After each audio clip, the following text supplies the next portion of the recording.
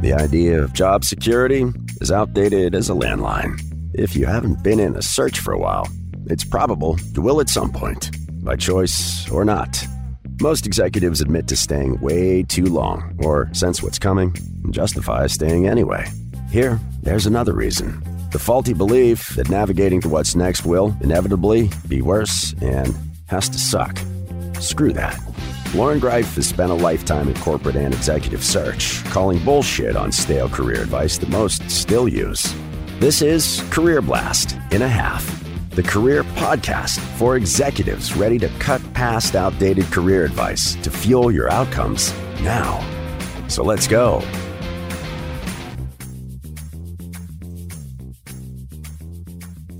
Episode 10, we made it to double digits. I'm pretty fired up about that.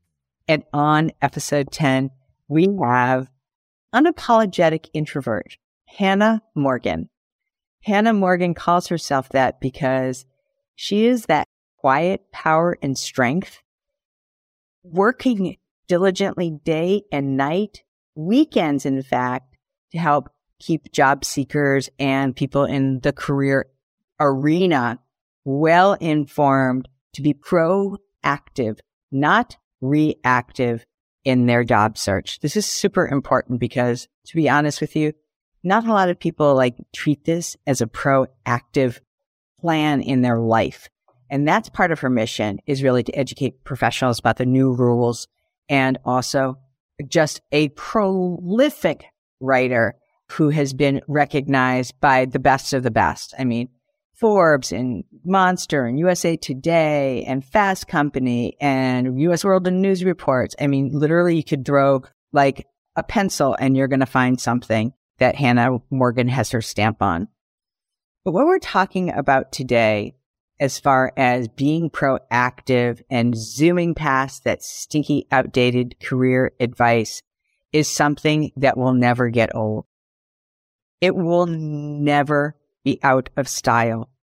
And that is the truism behind the fact that people hire people. Hannah Morgan, thank you for joining. Hey, thank you so much, and congratulations on episode 10. This is going to be great. Looking forward to it. So before we get into the real topic, I want you to explain to us, you've had such a deep, you have 315,000 followers. If you are the unapologetic introvert, how did you develop that following, and how did you become this thought leader in the career space? Well, I'd like to think that I'm the typical person that if I can do it, anybody can do it, because I am in shock every time I see whatever happens. It just sort of magically appears. I've been fortunate enough to be sort of on the front edge of writing and talking about job search before there were a lot of people writing and talking about it. And just being an early adopter gave me sort of a head start and helped me get recognized. But you can't just be the first. You have to continually produce good content. And I love scooping up cool things that are happening in the industry. That's what keeps me awake at night. That's what I love doing, is learning about what are recruiters doing now? What do we need to be doing to best reach them? So I just love, that's my geekiness. I love staying on top of what's happening in the world of recruiting and hiring and helping job seekers understand how to position themselves for that. And that drives me to create content, to talk to people, to do all the things that I do. Yes. And I'm going to make a plug for your Sunday summary. So, how long have you been doing that? Come on. 10 years. 10 years. Yeah. So we'll include that link in the show notes, but let me just remind you guys, if you want the headline, the top line, get this Sunday summary. Hannah's aggregation of what is happening is just absolutely stunning. And she is so generous about supporting other coaches and other people in the industry. So, she's doing this completely out of the goodness of her heart in service for job seekers, but also to support others in the industry. And I've been the great benefactor of that. So thank you for being that every week. And I just want to give one other sort of correlating point to this, is that I do it because I like to do it, right? And I'm helping others, but we in this career space are not acting alone. We're all better when we work together. And it's not just our industry. That is the beauty of every industry. When you work together with people that are doing cool things that interest you, everybody wins. And that's sort of another tie to the people hire people, right? Find your tribe, find your clan, find those people that you love interacting with and learning from, and hook your wagon up to them, because good things will happen. As an introvert, I do not go out there and seek people out, but I have no problem reaching out to somebody else who I have a common interest with, like a passion for something. That makes it an easy connect. Totally. So I want the Hannah Morgan rub on what you mean when you say people hire people. Now, here's the caveat. Hold on. I want you to say it in a way and explain it in a way that people are not going like, no shit, Sherlock. Like, we know that, but I want them to hear the nuances and the hidden power behind this, because it's not as straight as it sounds. I know, and it might come across a little yucky when I say it, but I've sat on the other side of the hiring desk. I've hired hundreds of people for a call center. I've talked to hiring managers. I've talked to recruiters. So if hiring were as easy as looking at somebody's resume and plunking that person who has all the right skills in a job that requires all those skills, why would we have interviews? We wouldn't. And as awful as it's going to sound, like, I don't want to hire an asshole. If I can't see myself working alongside you, I don't care how talented and smart you are and capable. I don't want to work with somebody that I can't see being able to work with. And so that's where the value of the interview comes in, and then everything in between. That is why relationships matter. And I've said for the longest time, we have to become more likable. We're all quirky. Like, I've got quirks. We've all got quirks. But sometimes those quirks are endearing, and sometimes those quirks make us more likable. But if you're that person that is stone cold and I can't find out what you're all about, I've got hesitancies. I'm like, well, okay, this person's good at their job, but I don't know what else is going on behind that, those shadows. Or if you come across somebody who is really rigid and I'm looking for somebody who can be more flexible, that becomes a reason why I'm not going to like you for this role. So I think there's a lot that we have to think about besides just being skilled, qualified for a job, because that likability factor is key. And it's hard to get feedback on that, right? Who's going to tell you you're not likable? Right. I know who's going to tell you you're not likable? Your friends and family. They're the ones who are most likely to say, have you ever thought about the fact that maybe people just don't like you? Right. And that's a rough thing to say. Like you said, they're not going to divulge that. So I'm going to dive into the pool of assholes and ask you specifically, what do you see? Not obvious, like this person didn't say thank you or this. What are some of the more subtle and more unobvious, maybe people with a lack of self-awareness? What are some of the asshole behaviors that unknowingly can come out when you are in the job search? Your top 3. What would be like, oh my God, look out for these because you could be wearing, the asshole badge. And we've seen this. And it makes me sad because when job seekers are under a lot of stress, they act in ways that are irrational and not within their zone of comfort. And so emotional intelligence and understanding where you're vulnerable and where you need to improve is important, right? That's a whole nother conversation. But we have seen this. It is that job seeker who gets the rejection notice, whether it's a good rejection notice or a bad one. Sometimes they're more detailed than others. Sorry, we've moved forward with another candidate. And this job seeker writes back, well, I didn't want this stinking job anyway. You didn't treat me well, and I had to wait in the lobby, and nobody paid any attention to me. Like, they use that opportunity to vent and express their displeasure. which doesn't serve either any good. Mandatory asshole, right? Mandatory asshole. Good. Okay. And then there's the complaining asshole. And then the complaining asshole has nothing nice to ever say about anything. They complain about their past boss. They complain about how awful they've been treated. They complain that nothing has been their fault, that their clients don't understand them. They're just complainer. Okay, complainer, asshole. And then the third victim of this process? Gosh, now you made the pressure's on.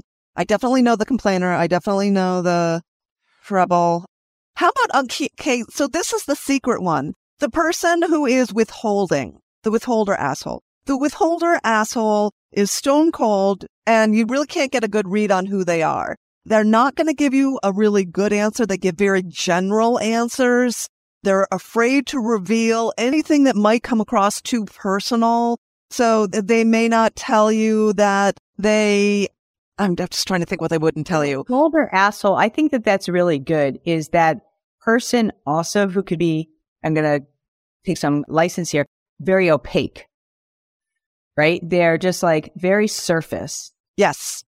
And so I think that that's a really good one, right? Like they don't want you to quote unquote know them, but you're supposed to hire them because they have these qualifications. And those two things really don't talk to each other, right? Correct. Right. Because of this, but I'm going to work here and spend a third of my life and you don't need to know me. Right. I'm a very private person, they'll say, right? I'm really private. Yeah. I'm going to add in one more. I'm going to add in the taker asshole. I love the taker asshole. The taker asshole is the asshole that is doing all the right things in the search, but the ulterior motive is, I need this job and I need it now. And what that means is that just like, let's get down to business and hire me, without necessarily building the relationship and the engagement. Yeah. They're treating it like a kamikaze mission. Like, let me just get this job. I don't care what happens in between here and there. I just need that job. Right. Exactly. So that was the bonus asshole in case you... That's a good... All right. We should probably have 5, but that's all right. That's all right. Yeah. Yeah. We can add in another one maybe at the end. Those who hang around, you'll get a bonus asshole. But one of the things that we talked about coming on here, Lauren, was also the fact that there's something that a lot of people reference in the world of hiring and in training people how to search for jobs. And it's either, as you call it, the tarmac test. I've heard it called the airport test. Talk to us about the tarmac test. Like, what is, because we both share the tarmac test. I'd like to think we passed. Yeah. So you tell them what you mean by the tarmac test. So I ask my clients this all the time, right? Can you pass the tarmac test? Because we know what happens in business travel, but even if you're not traveling, still you can run this test, right? Can somebody hang out with you on a flight delay or sitting on the tarmac and actually want to engage with you? Maybe not for the whole 4 hours, but so that it's not automatic. Oh my goodness, I need to put my earbuds in, and this person is so annoying, and the only reason why we're traveling together is because we have to, not because I want to. Right, absolutely. We can tell pretty quickly if we're going to enjoy having a conversation with somebody. And I think that there's a lot, but let's think proactively, right? I think that one of the things that we all need to be better at, and I'm guilty of this as well, is we need to be better conversationalists, right? And being a good conversationalist does not mean you do all the talking. A good conversationalist asks great open-ended questions and shows great interest in what the answers are and asks good follow-up questions. I have a cousin, my husband's cousin, and she is the best conversationalist. And I know what she's doing, but it doesn't matter because she just makes me like talking to her. And I think that that's a skill we don't work on enough, and it doesn't get enough attention, is how can you be a good conversationalist and work on that? Which absolutely requires listening. And introverts, oh, by the way, are really good listeners. Excellent listeners. And listening is literally one of the top priorities for me. And I impart that with my clients every single year. I strive, and every single day, in fact, I strive to be a better listener because I got a big mouth and I can talk a lot. And that doesn't serve anybody, to be honest with you. So I need to do a much better job of listening so that that person knows that they've been heard. And I think that's also really subtle nuance. And of course, that threads through empathy and all those other adjacencies. And it makes us human. Well, that helps build that person-to-person connection are those listening skills. And I think, again, when we're stressed, when we're anxious, when we don't feel good about ourselves, we're not at our peak performance when it comes to being a conversationalist. We just can't be. Exactly. So people hire people because help us, Hannah. I mean, what are the opposites of, the asshole tell times? What says in a hiring manager's mind, this person is like a rock star? Like, I want them to meet the rest of the team. In fact, I want them to meet my board. I may even want them to be the face of my company. So how does somebody develop, in your words, likability, great conversation? What are those hallmarks that our audience can think about and then hone in on? I would like to say it's such an individual question. Like, we each have different qualities that make us a rock star, right? So my quality that would make me a rock star is my passion for loving everything related to the trends in job search. That's what makes me able to write about it, to speak passionately about it, to get enthusiastic, to meet people. So that's, for me, I think that's my rock star quality. That makes you likable because of your commitment and dedication. Yes. And I would say 1,000%, because I know that I would go to you and trust you with anything in the industry because of that depth of knowledge. And let's just face it, as we talked about earlier, the years of consistent, continuous learning around it. It's not just that you have the experience, it's that you are also sharing that thought leadership. So I know that you're doing that's true. Not just like a check the box or anything like that. And I never want to call myself an influence or whatever, because what I know is that nobody has all the right answers, right? And I am constantly learning. And I think that's another component of what makes somebody a rock star, is that you're not afraid to say that you're wrong. You're not afraid to admit that you don't know everything, but you know how to build that team around you that would fill in the voids in knowledge. Like, we don't have to be the end all be all. We don't have to have all the answers, but we just have to know where to go to get those answers and have experience building that talent around us. So everybody has that ability to be a rock star. Everybody has that ability to drive likability, connection, which is probably the close cousin to likability, is wanting to connect and drive great conversations, build rapport. I'm going to share this with you because I want to show the range of the difference of what makes people want to hire people. And I'm going to speak from my personal experience. People want to work with me because of my energy.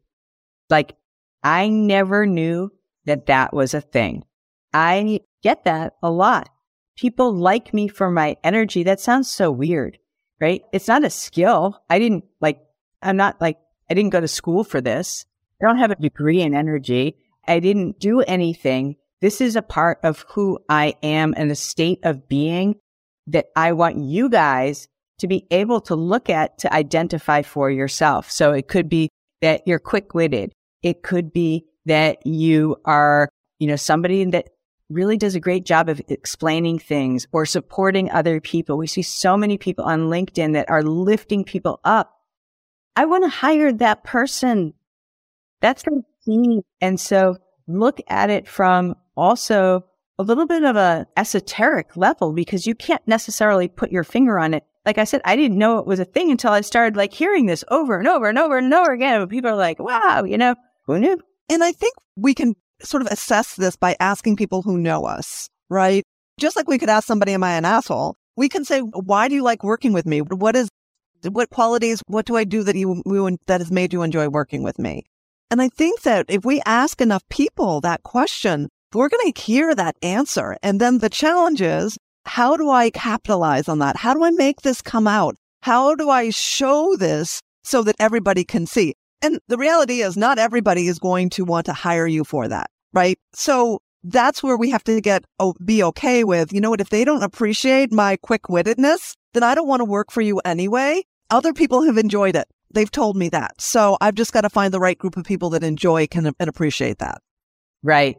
So I also just want to put out there that I think that there is one area that is, I want to say, universal that can help people develop that level of likability and hireability.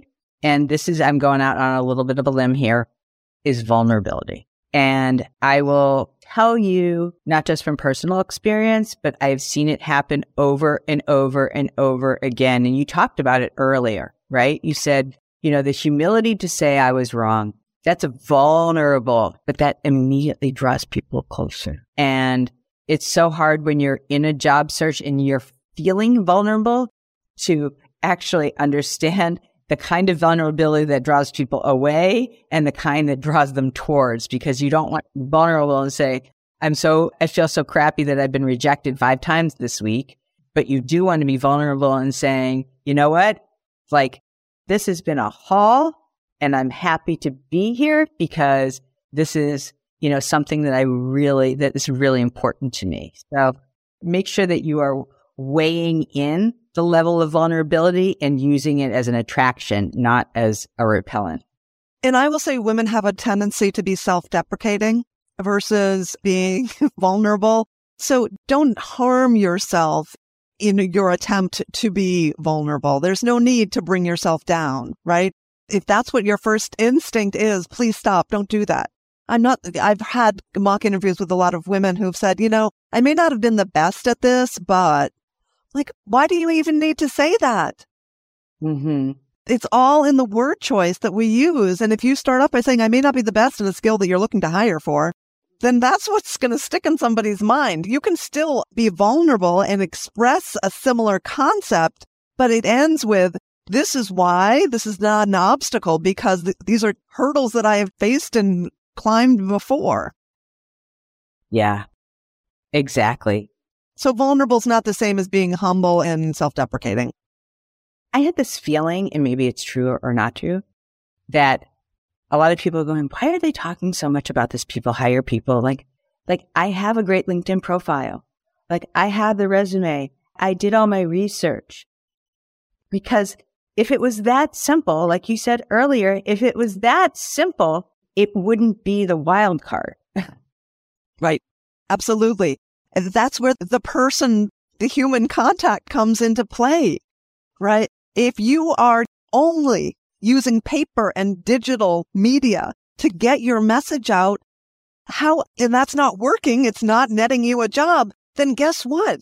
There's a missing element here. People don't feel they know, like, and trust you, right? So address the next factor, right? So that's how you have to fix it. And anybody can do that, right? Anybody, especially with a healthy dose of self-awareness and a desire to want to change it. Desire to want to change it, right? Because it's very easy to say, I don't like networking. It's not my style. I'm not going to do it. And you can die on that mountain. That's fine. But I think people do it personally on a personal level, but don't really consider that networking. So this is my thing. Don't network with people you don't know. You should never have to cold call and reach out to people that you don't know. Why not start with the people that you do know? Your friends, your family, the people that you used to work with, your dentist, your doctor, your lawyer, your financial planner. Start with those people, because if you are being vulnerable, explaining to them what you're looking to do next, and you're clear about the direction you want to go in, and you're telling people this, they want to help. And if they know anybody, they're going to make that introduction. They're going to say, oh, you should speak to Jimmy. He's the right person for you to talk to. Exactly. So many of you know me. I just want to make sure that people don't think that I am also a hypocrite, because I'm a big fan of reaching out to people cold. But what I think that Hannah's also saying is get your warm up with the people who are warmer, right? Like get the kinks out there, because they're going to be more forgiving because they already know you, and perfect that conversation so that you are building the rapport, explaining your value proposition, really articulating what you're looking for next. Use those people who already know you, where the stakes may not be as high. Absolutely. Thank you. And I will say, I'm still not a huge fan of cold calling, and I know that it can work, right? And when done right, it can work better. So, yeah. So we're going to jump to the signature questions, because I always love to hear what's happening for you and the real stuff. So, and it can be yours too. So, because Hannah's a published author, whether it's on this topic or otherwise, your most recommended go-to career book. Wow. I don't know if I could choose just one, but the one that I recommend to most people almost all the time is 60 Seconds and You're Hired by Robin Ryan. 60 Seconds and You're Hired by Robin Ryan. We'll include that in the show notes. Fantastic. Second one is, most people know I'm a big fan of the Post-it. So what Post-it do you want people to write out in concert with this episode? Well, so first, I want them to know people hire people. There you go. Right? Right. Let's keep it real simple. Keep reminding yourself that, and keep that front and center as you are talking to people in your search. And then the last question, and I should say your career too, because just because you're hired doesn't mean that you need to park these skills. Not at all. Right. Not at all. Okay. Like forever and always. And then the last one is, I'm dying to hear this. What's your walk-up song? Oh, I wish it were okay. From a big perspective, it's got to be September. Ooh, by Earth, Wind, and Fire.